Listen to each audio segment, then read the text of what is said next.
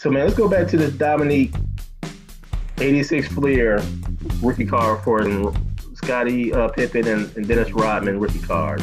Yes, sir. Listen, man, I'm taking Dominique on that. Look here, man.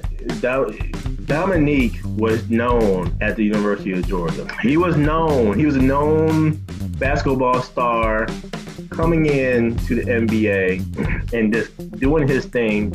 Later to get ripped off in the 88 slam dunk contest against Michael Jordan. Yes, I said it.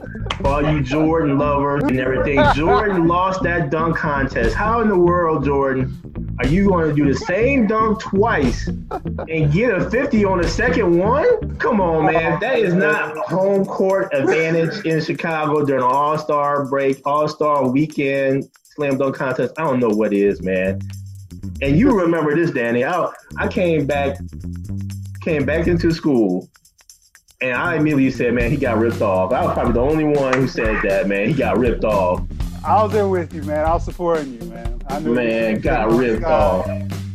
You know, everyone was Jordan. I wasn't Jordan. So I'm with you on the dunk contest, but I ain't with you on this trade.